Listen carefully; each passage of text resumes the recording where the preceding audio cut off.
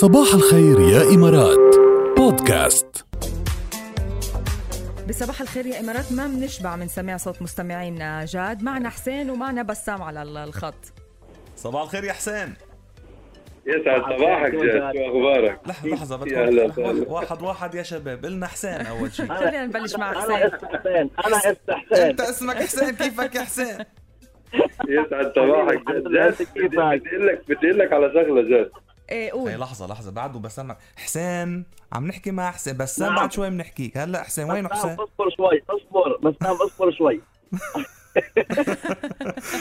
شبيبي على بعض. شفتك عم تعاني اصلا تحت إيه. الهواء. لحظة لنعمل تجربة. حسين نعم زبطت. كيفك يا حسين؟ الحمد لله بخير ان شاء الله. انت كيفك؟ ممتاز تمام. شو وضع الالوان معك؟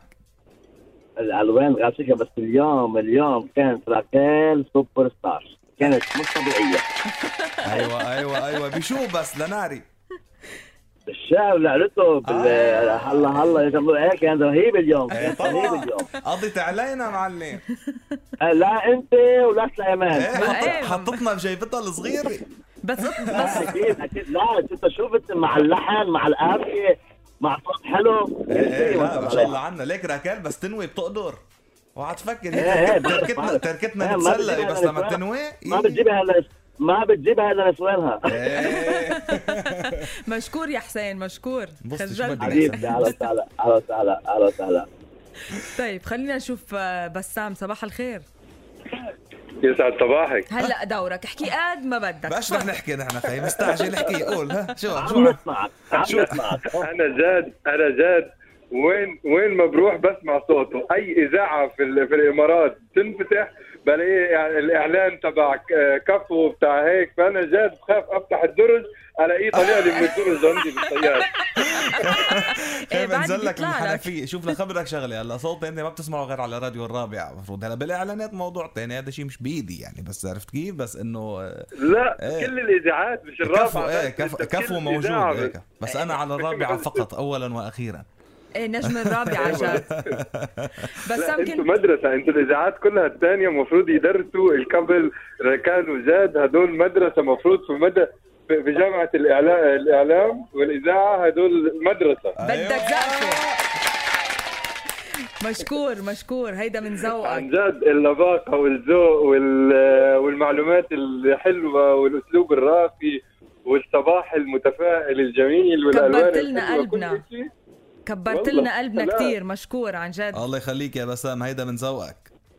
الله يخليك. هيدي مدرسة عن جد. يعني انت المفروض في مادة في جامعة الإعلام تكون ركال وجاد. مزبوط. مشكور عن جد. يعني يتعلموا شو معنى كابل بالإعلام، شو معنى أسلوب راقي، شو معنى هيك. الديو الصباحي كيف بيكون يعني. هيك بيكون الديو الصباحي. عرفت كيف؟ بس هلا ايوه هيك بيكون الديو الصباحي. مزبوط. عشت يا بسام. نشكرك والعفو وان شاء الله دايما نضل عند حسن الظن. ما قلت لي شو لونك المفضل يا بسام؟ اللون تبعك انت الازرق. ما بقول لك انت طالع لي في بختي. انت في كل حياتي موجود. الازرق كمان.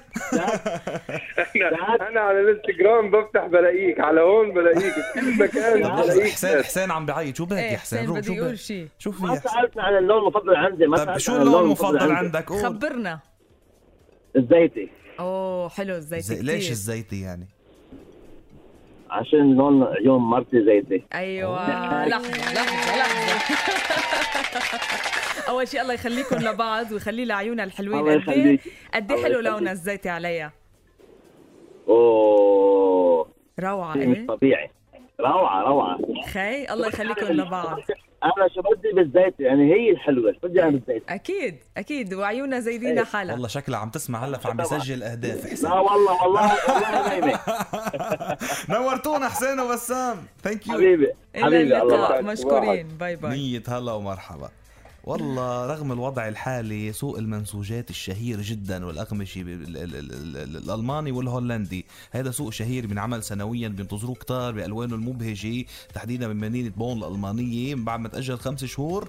رغم الوضع الحالي ورغم كل شيء عاملين. وهلأ 120 منصة لتعرض الأقمشة المختلفة. إذا بتحطوا بس على جوجل سوق المنسوجات والأقمشة الألماني الهولندي اللي بيصير بألمانيا بتتفرجوا على الصور لحالة مبهجة. بدنا نحكي على الألوان يعني. أصلا الألوان الموجودة هناك شكل شكل السوق جاد كمان قديش اخذينه من الاشياء القديمه من الفينتج، الاشياء الفينتج كتير روعه كمان. وبلس انه في احتياطات طبعا اخذين كل الاجراءات، منتبهين في عدد معين من الاشخاص بفوت يعني. وفي اصلا هو كتير كبير السوق يعني الفيزيكال ديستانسينج اوريدي رح تكون موجوده، بس اخذين كل احتياطاتهم. ورجعت الوان البهجه على هالسوق، سوق المنسوجات اذا فينا نسميه. صباحكم كله الوان يا احلى عالم بالعالم. شوي وبنرجع لكم.